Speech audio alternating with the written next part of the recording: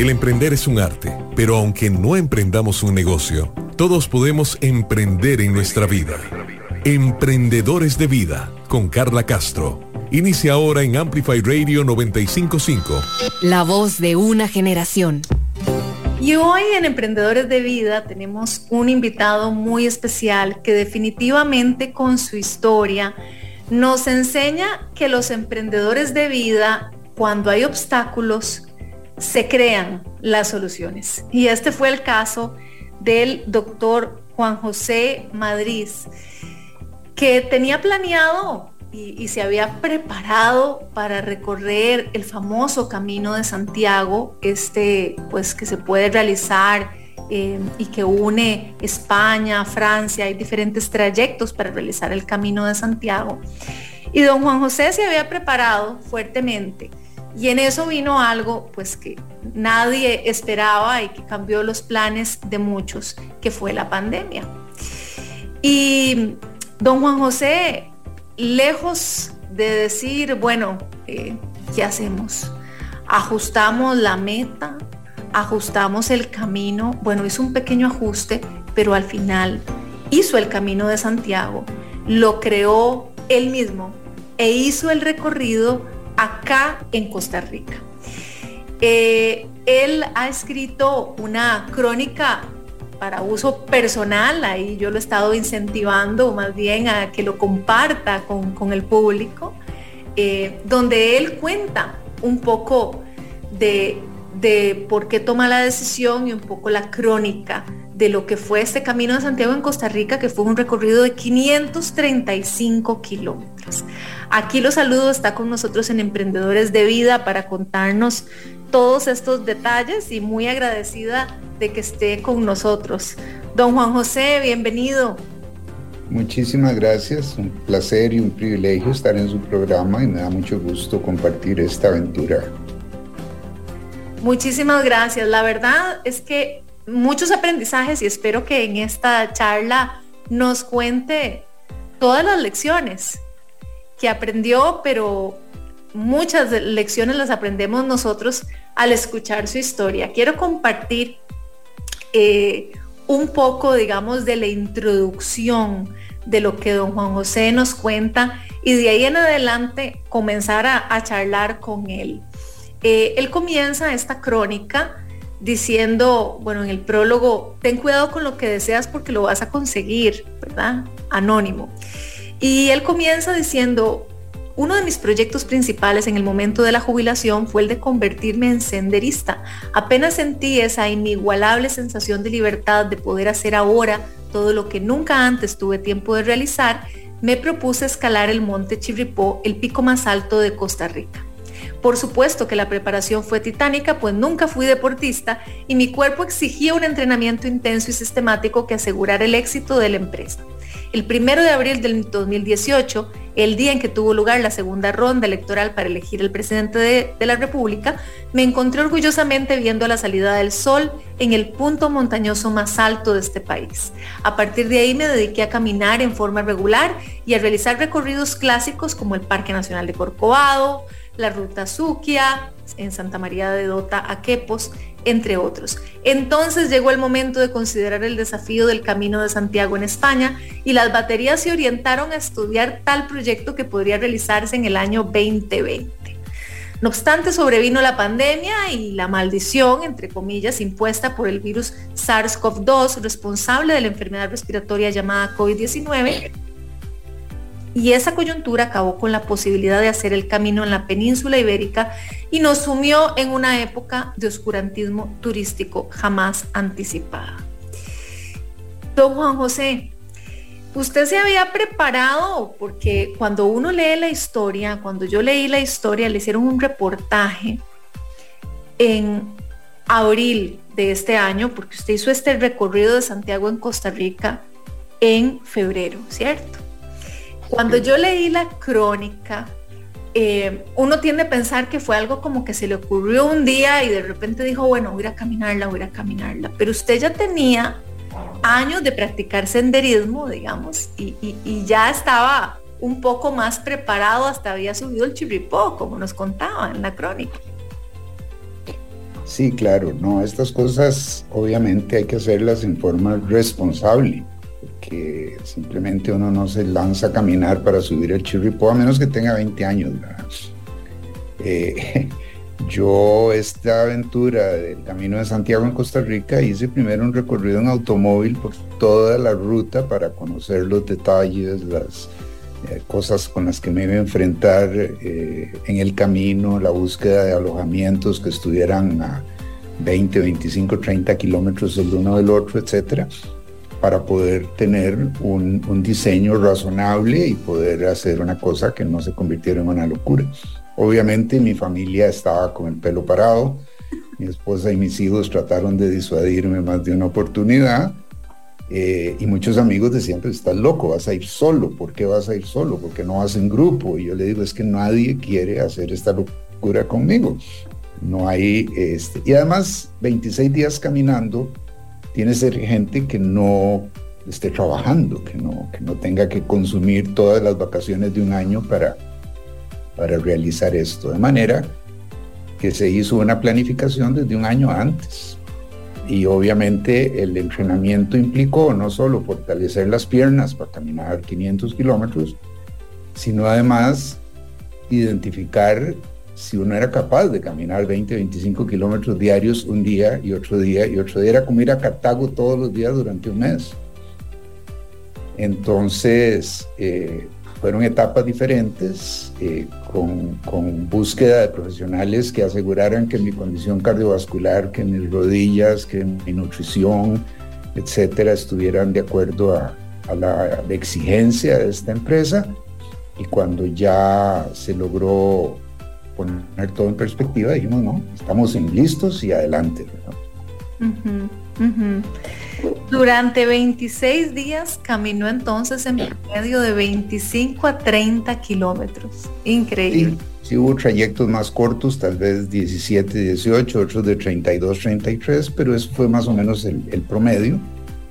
Y un paso a la vez, un día a la vez, suena una dimensión inmanejable, 535 kilómetros, pero uno caminaba un día, llegaba, almorzaba, descansaba, dormía, desayunaba y al día siguiente era como un volver a empezar. El único obstáculo, yo digo que tuve un ángel de la guarda sumamente eficiente porque no tuve el más mínimo problema de salud, excepto algo anticipable, que eran las ampollas en los pies. ¿Qué edad tiene usted, don Juan José? En este momento 70, tenía 69 y medio cuando hice el inicio del recorrido en febrero.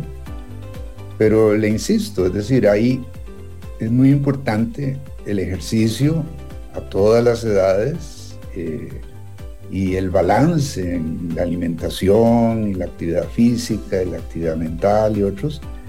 Y la jubilación para mí ha significado más bien la liberación de la mente y del cuerpo para incursionar en un montón de cosas que siempre quise hacer y no había habido el chance suficiente. Como esta de subir el Chirripó. Claro, eso fue titánico. Cuando yo bajé el Chirripó dije, esto hay que hacerlo antes de los 50 años, pero si uno se propone hacerlo a los 65 y lo prepara bien, era viable. Y lo hicimos, estuvo muy bien. Fue una experiencia muy, muy, muy bonita. Qué bien. Cuéntenos cómo fue esta planificación del recorrido. ¿Y por qué escogió los diferentes puntos que marcaban este camino de Santiago en Costa Rica que usted creó? Correcto. Bueno, mire, había una cosa muy importante. El camino de Santiago en España termina en Santiago de Compostela. Mi camino de Santiago en Costa Rica tenía que terminar en un Santiago, y ese Santiago fue escogido como Santiago de Puriscal.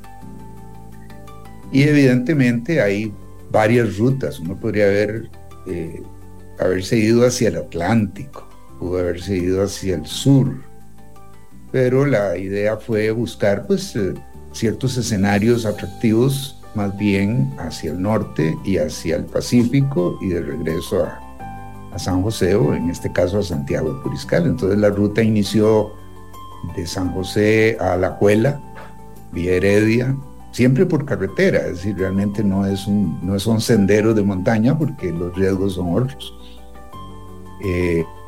Alajuela, Grecia, Naranjo, Zarcero, Ciudad Quesada, Chachagua, La Fortuna, bordeando el lago Arenal en 3 días para llegar a Tilarán, subiendo hasta Monteverde, saliendo por Guasimal y Sardinal a la Interamericana, llegando a Punta Arenas y avanzando hacia Orotina, Jacó, Esterillos, Parrita y Quepos, y ya luego subiendo hacia Santiago de Puriscal. Fue muy interesante diseñarla y sobre todo comprobar que era viable, que había los lugares y las condiciones para hacerlo.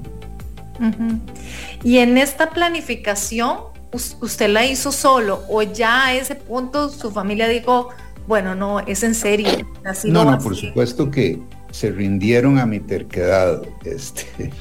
Al final muchos de estos recorridos mi esposa me acompañó y en algunos casos yo lo hice solo, pero sí prácticamente todo el trayecto fue recorrido en auto primero para medir los pros y contras de la ruta, y al final resultó una experiencia muy, muy acertada, con climas y paisajes y lugares y gentes muy, muy interesantes y una experiencia muy recompensante.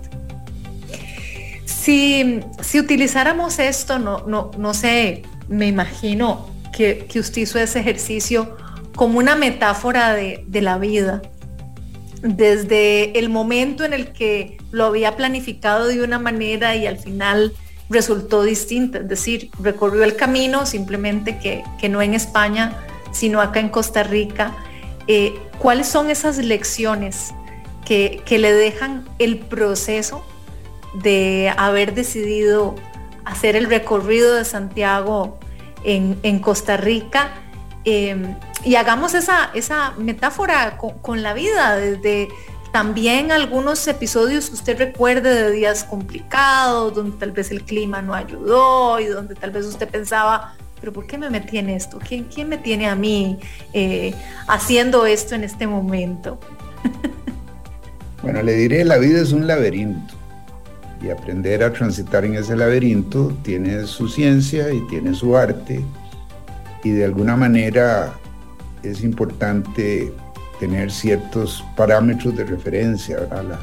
La flexibilidad para variar la ruta en un momento dado, tanto caminando como viviendo, la posibilidad de ser un poco estructurado en cuanto a planificar las cosas. Hay gente que es muy espontánea y que improvisa continuamente y le va bien, y otros improvisan y les va mal, de manera que yo sí pienso que uno pues debe ordenarse en cuanto a sus metas y diseñar una estrategia para lograrlas. Lo importante es que no hay meta pequeña ni meta inalcanzable, ¿verdad? Lo que van a haber son metas más fáciles y más difíciles que exijan una planificación más rigurosa o no, pero al final casi todo es obtenible en la medida en que los objetivos sean realistas y las cosas se hagan bien. Vale la pena ser terco, entonces. Sí, la constancia, digamos, es muy importante, la disciplina, ¿verdad? El no dejarse vencer por obstáculos pequeños que surgen al principio en algún proyecto y estar siempre pues cavilando sobre opciones y soluciones. Yo cuando pensé en la posibilidad de hacer esto, obviamente consideré todas las cosas malas que podían salir, ¿verdad? Que un atropello en carretera, que una enfermedad, que una lesión, que un asalto. Era lo que en alguna medida tenía muy preocupados a mis familiares y a algunos amigos y amigas. De manera que obviamente lo que uno hace es adecuar esos riesgos a la mínima posibilidad. Si yo no caminaba de 4 de la tarde a 9 de la noche, porque todos esos riesgos se incrementaban, lo hacía de 5 o 6 de la mañana a 2 de la tarde. Pero quizás lo importante es ver la vida en etapas, en pasos. La caminata se hizo así, un paso a la vez, un día a la vez. De manera que los obstáculos eran manejables. ¿Qué obstáculos me enfrenté? A la ida, en la primera etapa, me enfrenté al frío y a la lluvia. En la segunda etapa me enfrenté al viento. Todos saben que Tilarán está lleno de parques eólicos porque el viento es salvaje, y caminando en una carretera, subiendo una cuesta, había momentos donde yo tenía que usar los dos bastones, anclarme y no moverme, porque si daba pasos el viento me tiraba para un lado o para el otro. De manera que la tercera etapa me enfrentó al calor y a la humedad. Y fue ya la bajura, ya la parte donde uno está casi a nivel del mar, fue prácticamente un tercio. Y la última etapa me enfrentó al polvo. Hay 71 kilómetros de Parrita a Santiago de Puriscal que se tenían que hacer en 3 días, y ahí era el polvo del camino lo que iba a convertirse en un obstáculo. Y para cada una de estos, comillas, obstáculos había que planificar, y de alguna manera fue posible superarlos. Yo mencioné las ampollas porque inevitablemente en una caminata, por más entrenamiento que se tenga, este es un riesgo muy probable. Yo nunca me había ampollado caminando, y tal vez tomé menos, digamos, prevención o tomé menos medidas de qué hacía si me pasaba, y me tomó por sorpresa. De Zarcero a Ciudad Quesada son 31 kilómetros, prácticamente todos de bajada. Y la forma en que uno apoya el pie en una bajada crea presión en la base de los dedos o eventualmente en el talón, y ahí fue donde se hicieron las primeras ampollas que me hicieron la vida imposible por varios días, hasta que llegué a la fortuna y pude tratarlas como Dios manda, y a partir de ahí ya fue otra cosa. Pero sí, fueron esos momentos donde usted dijo, pero ¿por qué me metí en esto? ¿Qué me tiene a mí? Pues mire, usted habló de terquedad, digo, el objetivo tenía que cumplirse, y tampoco iba a haber un sacrificio heroico y dar la vida por llegar a una etapa, pero sí, simplemente no había prisa, se tomaba el tiempo, se trataban los pies, se ponía vaselina, se descansaba, y al final no hubo, digamos, ningún momento en donde yo me arrepentí de haberlo intentado. Y le voy a decir una cosa, usted dijo que con la planificación, perdón, voy de nuevo, usted mencionaba que con la planificación se había hecho pensando en minimizar los riesgos, pero en este país que casi no hay aceras, le voy a decir que riesgo siempre hay de caminar, ¿verdad? Hay muchos trayectos en calle, ni modo.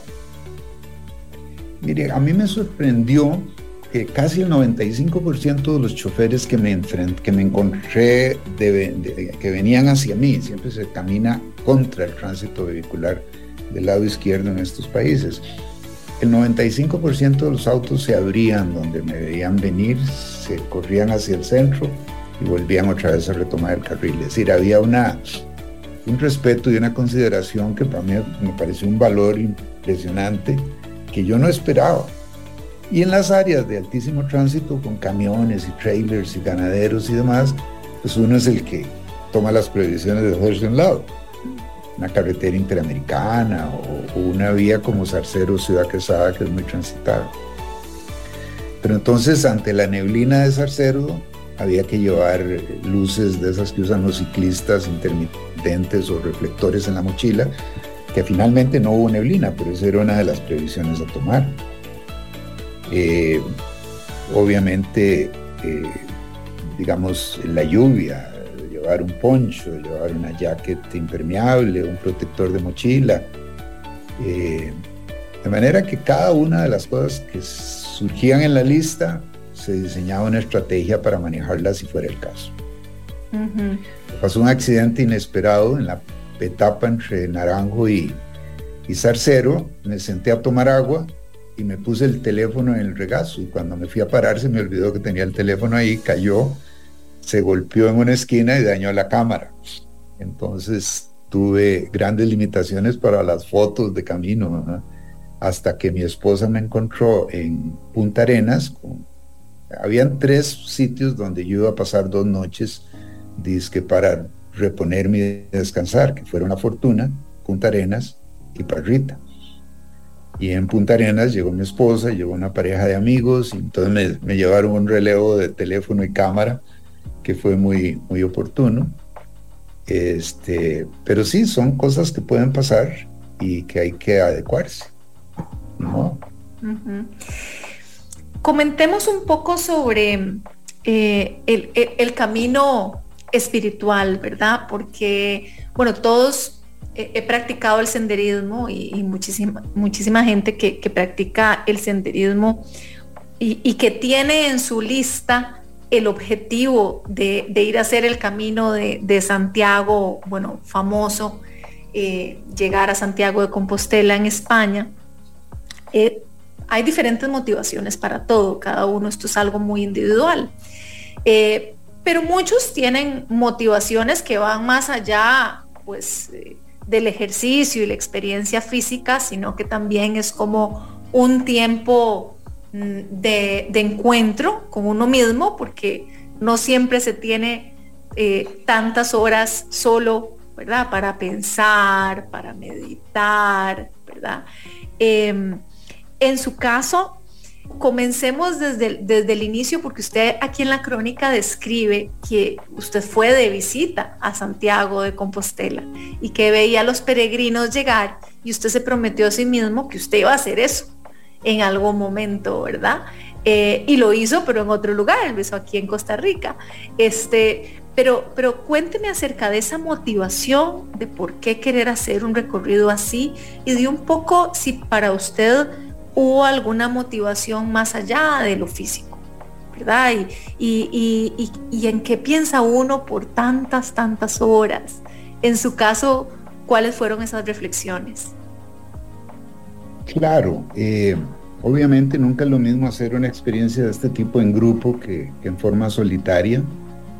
Mi motivación, le voy a ser sincero, no era religiosa, no era una devoción por Santiago Apóstol ni nada. Lógicamente la primera motivación era más turística, ejercicio, una aventura en un lugar muy agradable, muy interesante como es el norte de España, pero evidentemente esas horas de soledad dan oportunidad para pensar en muchas cosas, ¿verdad?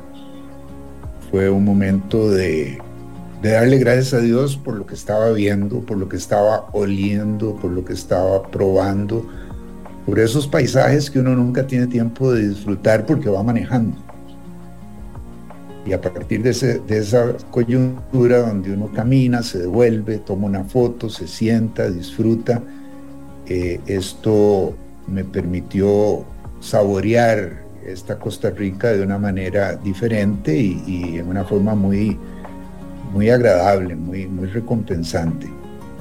El tiempo caminando solo permite pensar en muchas cosas. Yo hice recuentos de mi vida, me sentí agradecido con el de allá arriba por todas las bondades recibidas, por la salud, por el privilegio de estar haciéndolo a los casi 70 años. Por otro lado, pensé mucho sobre proyectos futuros en mi vida. Me permitió apreciar en una escala de jerarquías las cosas importantes de la vida. Disculpe, donde obviamente la salud cobra un lugar muy importante, donde uno se da cuenta cuán importante es la familia y donde uno pues vuelve a sentir agradecimiento por todo lo que le ha tocado vivir y lo que le está tocando vivir. Otra de las cosas que la caminata y el estar solo y pensando me dio oportunidad fue a mí me gusta escribir, y a veces uno admira la creatividad y la originalidad de autores grandes para diseñar argumentos y tramas que pudieran llamar la atención, y un gran rato de mis momentos solos estuve pensando sobre argumentos de cosas de escritura. Yo le diría que el gran valor al final de todo esto, aparte de las bellezas del paisaje, además fue la el contacto con personas buenas, con gente sana, con gente que no tenía por qué ser amable ni por qué ser hospitalaria, y lo fue, ¿verdad? Uh-huh. Ahí en la crónica hay algunas experiencias vividas que fueron inesperadas, ¿verdad? La persona que me regala una mandarina en el camino, la persona que me regala un banano y me dice que el potasio me va a hacer bien en los músculos para la caminata, ¿verdad?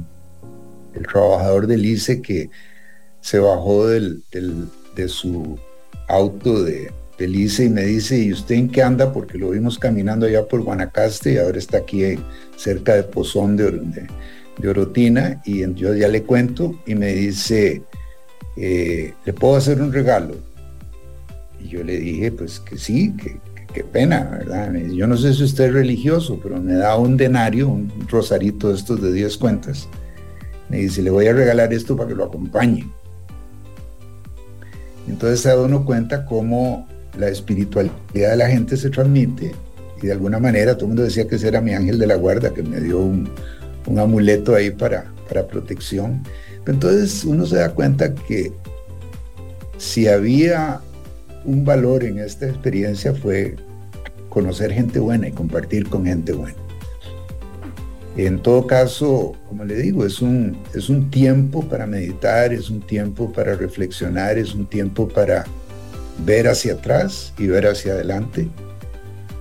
Y es un tiempo valiosísimo porque uno en la vida diaria, en la ciudad, en las condiciones habituales del entorno, se ve distraído por un montón de cosas y no permite que estas reflexiones tengan lugar. Uh-huh. Ya que lo aprecié mucho. Muchísimas gracias, don Juan José. Bueno, yo le quiero compartir que, como le mencionaba al principio de la pregunta de qué lo había motivado a usted para hacer este recorrido de Santiago en Costa Rica, muchísimas personas tienen este objetivo de hacerlo alguna vez en su vida, ¿verdad? Y bueno, tenemos un emprendedor de vida que nos ha acompañado acá, que es Roberto Alonso, que justo acaba de realizar el recorrido del Camino de Santiago, y yo le pedí que por favor nos diera también sus reflexiones y nos contara un poco su experiencia, así que vamos a aprovechar para escuchar a Roberto. Vamos a una pausa y continuamos aquí charlando con don Juan José Madriz. Hola Carla, qué bueno volver a saludarte, muchas gracias por la oportunidad. Y cuando me pediste que si podía compartir de mi experiencia del Camino de Santiago de Compostela, bueno, hasta se me iluminaron los ojos.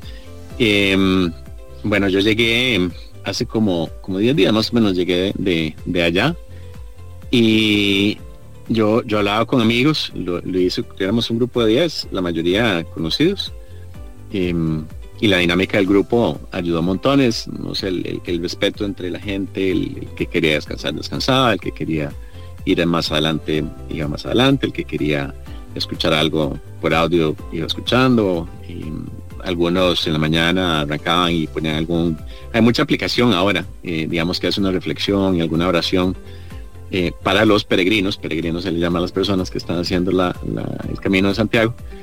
Entonces es muy lindo, y aprovecho para hablar de la parte, digamos, como espiritual religiosa. En realidad, cada quien lo hace como quiera, no es que ha ido a la gente, como decía unos amigos, en la rezadera, o sino que cada quien define su espiritualidad, no es que nadie no es como una actividad católica ni nada así. Bueno, vos sabes que yo creo mucho en Dios, y entonces obviamente pues ahí yo iba conectado. A nivel espiritual también fue súper lindo. Mi hija llevaba 5 meses de estar con una tos que no se le iba, y recaía y bueno, obviamente se le llevó a todos los médicos posibles, pero bueno, esa fue una de mis oraciones en todo el viaje. Cuando regresé a Costa Rica ya estaba pura vida, ya no tenía nada, ni tiene nada, gracias. Y bueno, obviamente yo creo que la medicina hace su labor y el cuidado, pero bueno, sí fue muy bonito ahí, que gran parte de mi viaje aproveché para pedirle a Dios por la salud de Ari, y llegué y ya está totalmente bien. Eso por la parte espiritual. Uno camina, yo hice lo que se llama el camino francés, pero que sale desde España, desde Sarri. Nosotros caminamos 130 kilómetros más o menos, era un promedio como de 22, 24 kilómetros por día. Y bueno, parte de lo lindo de esta experiencia es que hay que prepararse. No es como que uno le dio un par de vueltas a la sabana y ya está listo. Entonces, de verdad es una de las experiencias más lindas de mi vida. Y yo me he examinado y yo he dicho, bueno, a Dios gracias mucho por el trabajo. He tenido oportunidad de hacer unos viajes increíbles y yo creo que este está en los 5 viajes más lindos de mi vida, porque combina todos esos elementos, la parte espiritual, la parte física, que como estaba diciendo, sí hay que prepararse, o sea, esto, o sea, no es un paseíto light, pues sí, uno tiene que prepararse por si hay lluvia, por si hay lo que sea. Varias mañanas nos tocó bastante frío saliendo, y por dicha en esta época del año el clima va como calentándose durante el día y uno mismo obviamente entra en calor, pero entonces llevabas que la capa por si llueve. Un día sí nos tuvimos un poquito de garuda, los bastones, la comida, los snacks nutritivos. Y entonces es muy lindo porque el camino de Santiago de Compostela no es solo el camino, sino es la preparación previa. Yo sí me preparé un par de meses. Eso es súper importante. Hay que probar las tenis, que no vayan a chimar. Hay que probar hasta los pantalones, el bulto, el tipo de hidratación que vas a tener. Yo iba con lo que se llama el camello, que tiene la manguerita y uno va tomando. Alguna gente prefiere que botella, que les queda más fácil. Los bastones para caminar, yo diría que el 80-90% de la gente los usa porque realmente uno se apoya y te da más balance también. Entonces, tener la parte espiritual, que es lindísima, tener la parte física, que es súper linda, tenerse el encanto de España y los pueblitos, que son fascinantes. Ahí donde uno dice, pucha, ¿qué pasó acá? Todas las iglesitas y todos los pueblitos tienen como 400, 500 años. Yo realmente me sentía como un cuento de hadas. Y el otro elemento que es espectacular es el espíritu de la gente. No sé si vos o la gente sabe, hay como un dicho que es que uno le dice a la gente buen camino. En lugar de decir buenos días o buenas tardes o hasta luego, uno dice buen camino. Entonces te topas con no sé, 1000 y pico personas que están en el mismo plan, y sabes que todo el mundo está en el mismo espíritu de ejercicio, de espiritualidad, como de limpieza, de bondad, de buena nota, y te vas deseando buen camino. Nos topamos varias señoras mayores bordeando sus 80 años y uno dice, wow, qué artistas. Y ahí van con su maletincito y los bastones. Estuvimos con gente de México, de Colombia, Alemania, Austria, Francia. O sea, es impresionante porque es una actividad mundial. Entonces, esa parte también es lindísima. Uno se llega cansado en la tarde, pero bueno, ahí a descansar, a renovarse, a comer rico en la noche, cuidar la alimentación y al día siguiente igual levantarse para enfrentar otros 20 kilómetros. En el programa pasado yo te había comentado que pues habíamos pasado por la pérdida de mis padres, que los dos fallecieron de COVID, y yo también quería hacerlo como la intención era como ir meditando y agradeciéndole a Dios por la vida de ellos, que realmente tuve el privilegio de tener padres increíbles. Entonces se cumplen tantas cosas en ese viaje y en ese peregrinaje, porque como te digo, cubre todo, lo espiritual, lo emocional, lo social, lo físico. Es impresionante. Yo realmente me siento diferente, siento que veo las cosas diferente. Uno se siente que hiciste un logro, una meta que pues 100 y pico kilómetros en 6 días, pues tiene su reto y tiene su esfuerzo, y en fin, yo no puedo recomendarle suficiente la experiencia a la gente, sean católicos o creyentes o no católicos o lo que sea, porque realmente creo que es una experiencia que cambia la vida. Ya varias gente me ha dicho que si le puedo dar tips, etcétera, y ya le he pasado información a la gente. Hay otro que sale de Portugal, que es más por la costa. El de nosotros iba por mucho trillo, mucho bosque, escenarios lindísimos, rústicos, que a mí me gusta mucho esa parte, como hacerlo entre árboles. Así es que bueno, como verás, no puedo recomendar suficiente, totalmente fascinado, renovado, energizado, y ojalá que la máxima cantidad de gente pueda hacer el camino de Santiago de Compostela. Te agradezco bien la oportunidad por poder compartir, y lo que pueda colaborar y contribuir, con todo gusto. Un abrazote. Emprendedores de Vida, con Carla Castro, en Amplify 95.5. Hola, ¿qué tal? Soy Jürgen Ureña y junto con Emma Tristán nos inventamos y nos metimos en la aventura de La Telaraña, que es un programa de radio que intenta llevar a personas importantes de las artes y las ciencias y compartir un poco sus conocimientos, enredarnos un poco entre sus ideas, conversar, pasarla bien. Eso es La Telaraña, y eso les ofreceremos todos los lunes a las 7 de la mañana en Amplify Radio. Amplify Radio 95.5, la voz de una generación. Emprendedores de Vida, en Amplify 95.5. Y estamos de vuelta acá en Emprendedores de Vida. Estamos hablando con don Juan José Madriz, que realmente, como todo un ejemplo de emprendedor de vida, hizo un emprendimiento de un objetivo que él se trazó. Primero creyó que iba a ser el camino de Santiago en España. Las circunstancias lo llevaron a tomar la decisión pospandemia de hacerlo acá en Costa Rica. Y durante un año, nos contaba, estuvo planificando este recorrido de más de 500 kilómetros, para los que tuvo que caminar durante 26 días seguidos, un promedio de 25 a 30 kilómetros diarios. Y esto lo hizo él solo, en algunos trayectos acompañado por su esposa, pero fue una planificación y un emprendimiento que él hizo por su cuenta.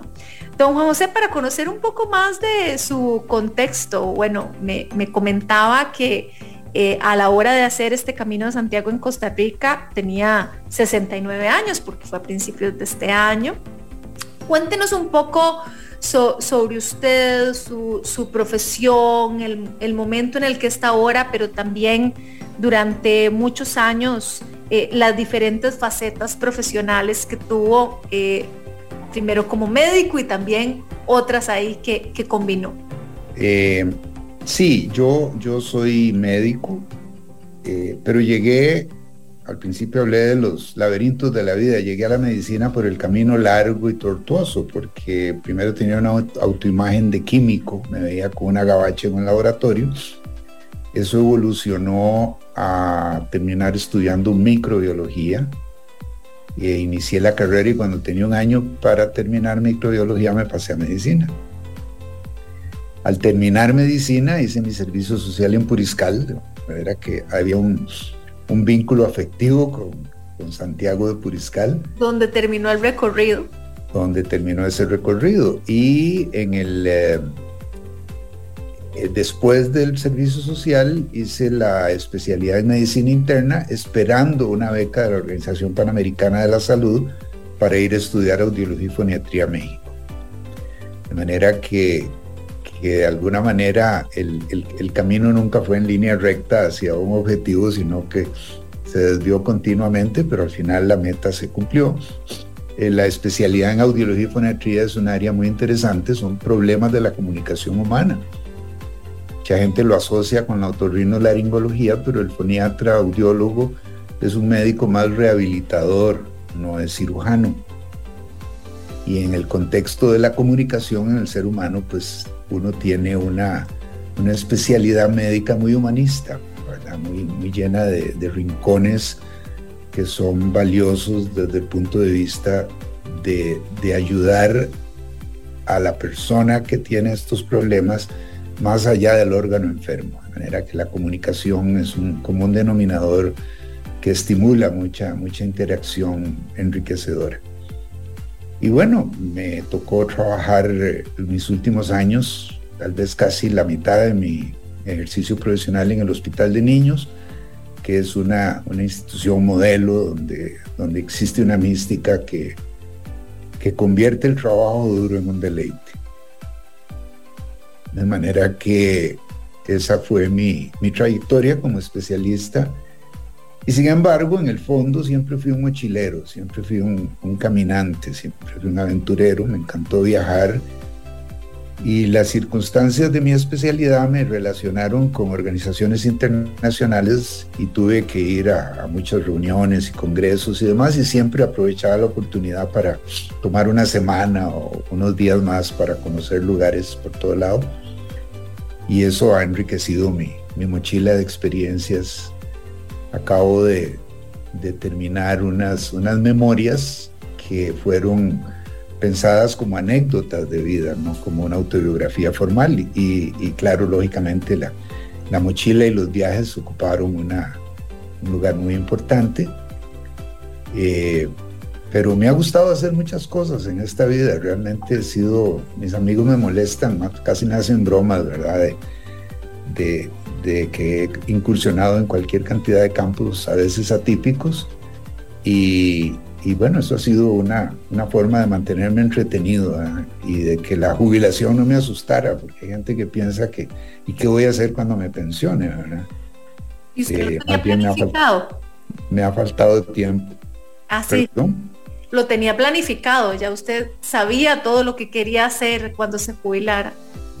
Claro, hay una larga lista de cosas. Retomar la guitarra que la tocaba en mis años mozos, me encantan los idiomas y me he dedicado a estudiar idiomas, a escribir, a escanear álbumes de fotos para tener todas las experiencias de álbumes fotográficos en PowerPoint o en forma digital, lectura, volver a leer libros que me apasionaron en la adolescencia, en la temprana edad adulta, leer mucho, etcétera, ¿verdad? Y luego, por fin, tener más tiempo para disfrutar en familia, ¿verdad? Ajá.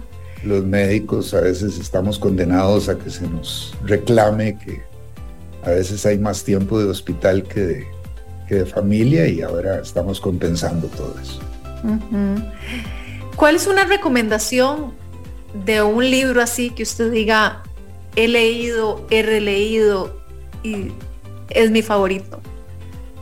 Pues mire, hay varios autores en las diferentes épocas. Fíjese que de ahí en las tempranas edades, Julio Verne era un escritor que llegó a causar tal impacto en mí que cuando yo cumplí los 50 años, hice un recorrido por Francia que me llevó a los lugares donde había nacido, vivido, escrito y muerto Julio Verne, para recopilar una gran cantidad de experiencias muy interesantes. En el transcurso de los años, pues, han variado los autores. Mi último autor que me ha apasionado se llama Ken Follett. Es un irlandés que ha escrito una gran cantidad de novelas. Hizo 2 trilogías muy interesantes, una sobre la construcción de las catedrales en la Edad Media y otro sobre el siglo XX. Lo interesante, la primera etapa de la Primera Guerra Mundial, la Segunda Guerra Mundial y la Guerra Fría. Cuando yo leí el libro, el tercer libro, el de la segunda mitad del siglo XX, me apasionó más porque todo lo que pasaba ahí yo lo había vivido. La crisis de los misiles en Cuba, la Guerra Fría, la caída del muro de Berlín. Y el libro termina con una cosa que me sacó las lágrimas, que fue la instauración del primer negro presidente de los Estados Unidos, Barack Obama. De manera que han sido diferentes autores latinoamericanos. Ahora estoy releyendo a García Márquez nuevamente. Uh-huh. Y tengo un amigo argentino que vive en Orlando y tiene su grupo de lectura, y ellos leen cuentos de autores latinoamericanos, un autor por mes. Y él siempre me pasa las lecturas y redescubro plumas privilegiadas de América Latina con relatos preciosos que bien valen la pena. Uh-huh. De todo un poco. ¿Se le vinieron autores específicos al pensamiento en estas largas horas de caminata en el recorrido de Santiago en Costa Rica? Pues mire, sí, Sí, porque pensé mucho en quién había escrito cosas de camino, cosas de narraciones, de experiencias, y volvió a mi mente los 12 cuentos peregrinos de García Márquez. Y luego la forma de decir las cosas de algunos autores cuando tenía que pensar en escribir mi crónica. Para que fuera algo más atractivo, algo que pudiera llamar la atención y no que se volviera un aburrimiento para quien lo leyera. De manera que ese es hoy día con la tecnología y con la vida digital, se concentra uno más en cómo manejan la información algunas personas sobre videos, sobre videoconferencias y demás. Pero bueno, ya a mí me está agarrando un poco tarde para ingresar en ese campo, pero sí hay gente que uno admira por su manera amigable y efectiva de transmitir cosas digitalmente. En el ejercicio de escribir, ya que compartimos esa afición, los escritores deben ser muy observadores porque son capaces de contar esos detalles que precisamente si no prestamos atención no se ven, y esa es la forma de contar la historia de una manera más tangible, ¿verdad? Dar los detalles. Si usted tuviera que resumir en imágenes que se le vienen a la mente del recorrido de estos más de 500 kilómetros que usted hizo en 26 días, ¿cuál es como esta lista de fotografías, de imágenes que se le vienen a la mente y que van a estar con usted así como siempre aferradas a su recuerdo?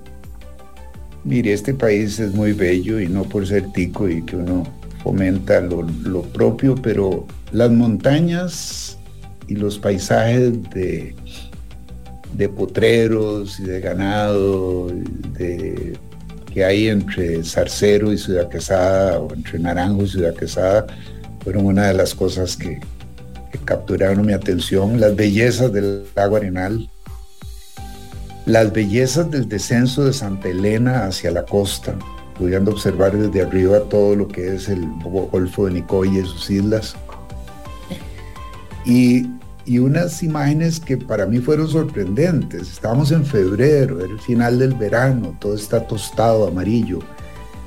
La campiña o la comarca puriscaleña, ese ascenso desde Parrita hasta Santiago, fue sorprendentemente bello, de un verdor casi inexplicable por la época en que estábamos viviendo, ¿verdad? Una gran belleza, los árboles, la montaña, las flores, es decir, realmente casi que de todas las imágenes que conservo de esa caminata, esto fue lo que más me impactó porque no lo esperaba. Esa es una comarca bellísima, ¿verdad? Llena de vallecitos, de montañas, de colinas, de una vegetación exuberante, una cosa muy, muy, muy linda. Y a diferencia, como decía hace un rato, de manejar los paisajes, caminar los paisajes permite oler a leña, oler a fogón, oler a boñiga, oler a lechería, a café tostado, que no llega en un automóvil. Hoy día con el aire acondicionado uno lleva las ventanas cerradas, además. Y de nuevo la gentileza y la bondad de la gente continuamente presente. Qué lindo tener estos recuerdos. ¿Usted lo volvería a hacer, don Juan José? Mire, no solo lo volvería a hacer, sino que estoy hasta cavilando, que no me oiga mi familia, caminar otros 500 kilómetros, pero irme al revés, irme de Puriscal a Parrita, bajar hasta Ciudad Cortés y subir por la Interamericana Cerro de la Muerte a Cartago. Que le voy a contar una cosa muy interesante. La primera iglesia consagrada a Santiago Apóstol de este país son las ruinas de Cartago. Y eso mucha gente no lo sabe. Yo me puse a investigar cuántas iglesias habían consagradas a Santiago. Descubrí Río Segundo de Alajuela, Santiago de Puriscal, a Cartago y las ruinas, y por accidente me di cuenta que la iglesia de Sarchí está consagrada a Santiago. De manera que, y curiosamente, los 3 de esos 4 han sufrido daños por terremotos: Puriscal, Cartago y Río Segundo. De manera que es un santo telúrico Santiago, el Cebedeo. Entonces me imagino que igual entonces en la escritura está preparando todos estos detalles de esta investigación. Mire, caminar es un ejercicio maravilloso, y con los años, donde las rodillas flaquean, trotar no es una opción. De manera que caminar es un deleite. Hay un camino, una caminata muy interesante que empieza allá por Tortuguero y termina en Quepos. Se caminan 285 kilómetros en 15 días y se atraviesa el país de océano a océano. Eso está planeado para enero o febrero del año entrante. Es que no hay que quedarse quieto, hay que moverse continuamente, física y mentalmente. ¿Qué consejo daría, digamos, aquí en Amplify, mucha gente que lo escucha, digamos como que el público va desde los 25 a los 40, más o menos, años, aunque igual pues habemos oyentes de todas las edades, ¿cierto? Pero que si usted tuviera que resumir a manera de mensaje, ¿verdad? Llamémoslo mensaje, ¿verdad? Para inspirar a la gente, lo que usted lo motivó, planificar este recorrido de Santiago en Costa Rica, como dice usted, no quedarse quieto, siempre estar en movimiento, ya tener planes para volver a hacer el recorrido de 500 kilómetros, solo que a la otra vuelta del reloj, ¿verdad? O atravesar de costa a costa. ¿Qué mensaje daría pensando en la gente joven y los retos que tiene en este momento que usted ve? Sí, esto hay que ponerlo en la perspectiva de lo que son motivaciones esenciales de vida y motivaciones accesorias de vida. Es decir, uno puede plantearse metas importantes en lo profesional, en lo laboral, sobre todo pensando en asegurar un futuro. Y esto no es diferente de las metas accesorias de disfrute, de ocio, de proyectos que enriquezcan el espíritu, aunque no sean necesariamente laborales. Hay que tratar de fijar la meta clara y a partir de ahí comenzar a estudiar las opciones para convertir esa meta en algo posible, viable.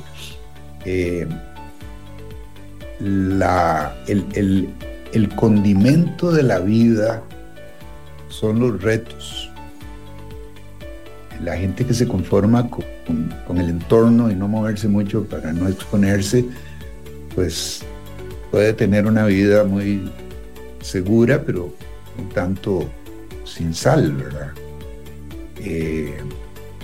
Los retos son las experiencias de vida que lo hacen a uno superarse y que lo hacen a uno mejorar, y de alguna manera le dan satisfacciones que lo preparan para nuevos retos, para nuevos proyectos, y eso es parte de ese balance en la existencia, donde uno tiene que pensar en que hay que trabajar por salud, hay que trabajar por supervivencia, hay que trabajar por familia, pero la vida tiene que ser satisfactoria, de manera que estos retos, a veces los retos accesorios son importantísimos para que los retos principales se cumplan. Es decir, tener aficiones, buscar qué son las cosas que lo apasionan a uno y cultivarlas, porque a veces uno se sorprende descubriendo que tiene habilidades que nunca se le había ocurrido que tenía hasta que se enfrenta a una situación particular. Yo tuve una experiencia que comentaba extra micrófono con usted, donde organicé un evento médico, un curso de 4 días. En el primer día la traductora del evento falló porque era un evento médico y con un vocabulario muy complicado y demás. Y yo había pedido las conferencias por escrito para hacer una publicación a los profesores y se me ocurrió tomar las conferencias y montarme en el micrófono del traductor, y entre que muchos presentadores llevan la conferencia escrita y la van guiando, no le hago el cuento largo, terminé siendo yo el intérprete simultáneo de ese evento y descubrí que tenía una habilidad, un cableado cerebral que ignoraba que existía ahí y que me permitió una carrera paralela como intérprete simultáneo y traductor. De manera que en los desafíos se descubren cosas de uno mismo que con mucha frecuencia ignoramos que tenemos esa habilidad. ¿Cuántas personas no han descubierto que al fin y al cabo sí tenían oído para la música y terminan tocando un instrumento, que dicen que el loro viejo no aprende a hablar, pero aprenden y lo hacen bien? De manera que hay que buscar esos incentivos. Muy bien. Muchísimas gracias, Juan José Madriz. Qué inspirador, qué historia más inspiradora, la verdad, el relato.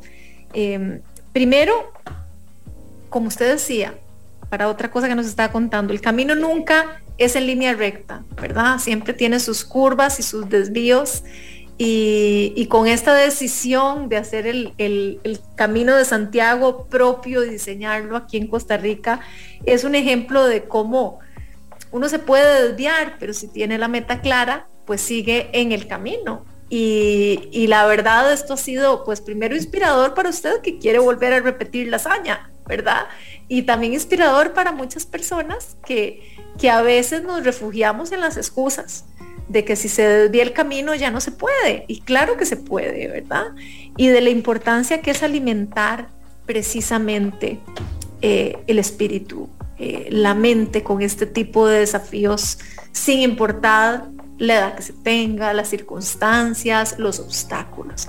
Así que bueno, muchísimas gracias. Yo he motivado a Juan José a que nos comparta la crónica que escribió, que es una crónica que escribió para familia, amigos, ¿verdad? Y conocidos.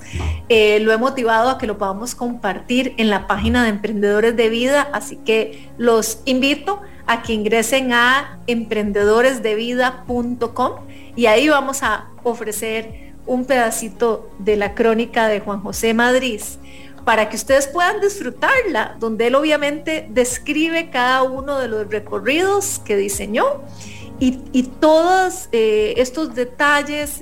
Incluye, por ejemplo, las fotos de los objetos que algunos conocidos que fue topando en carretera le dieron, como el denario que escucharon en la historia, fotos de paisajes, cuando él hacía pausas, mucha historia de todo lo que ha investigado, que nos comentaba un poco de los lugares. Así que me parece una crónica muy refrescante y que vale la pena leer, y que bueno, quién quita que se convierta en mucho más en poco tiempo. Ojalá que sí, vamos a incentivarlo a que don Juan José pueda publicar estas memorias de alguna manera en alguna plataforma, y así poder disfrutar más de este mochilero, de este Juan de los Caminos, que lo han nombrado, ¿verdad? Juan de los Caminos. Bueno, pues muchísimas gracias por esta oportunidad. Caminar es vida, es una invitación para que la gente lo disfrute y se lo tome como un reto mayor o menor, pero un paso a la vez, un día a la vez. Literalmente, un paso a la vez, un día a la vez. No sé cuántos pasos habrán en 535 kilómetros. No he hecho el cálculo, pero será tal vez en este otro recorrido que va a hacer, sería bien interesante medir cuántos miles de pasos. Bueno, don Juan José, un gusto, muchas gracias por habernos acompañado. Muchas gracias a usted, un placer haber estado aquí. De vida, sí, gracias. Y a ustedes las gracias también acompañarnos como cada viernes, hacerles la invitación a que si quieren escuchar nuevamente esta entrevista o escucharla completa, porque tal vez no lo pudieron hacer, ingresen a la página de Amplify, amplifyradio.com, ahí buscan podcast Emprendedores de Vida y ahí van a tener acceso a todos los episodios, o también está disponible en otras plataformas como son Spotify, Google Podcast o Apple Podcast como Emprendedores de Vida, para que ustedes puedan repasar todos los episodios. Ya son más de 80 episodios que tenemos disponibles con historias muy inspiradoras de verdad, como la de don Juan José, que nos hacen levantarnos de la cama y estar en movimiento, porque eso es lo que hacen los emprendedores de vida. Que tengan más que un buenos días, una muy buena vida. Chao, chao. Llegamos al final de Emprendedores de Vida, un espacio con contenido para nutrir tu cuerpo, alma y mente. Carla Castro vuelve el próximo viernes a las 7 de la mañana. Emprendedores de Vida, por Amplify Radio 95.5. La voz de una generación.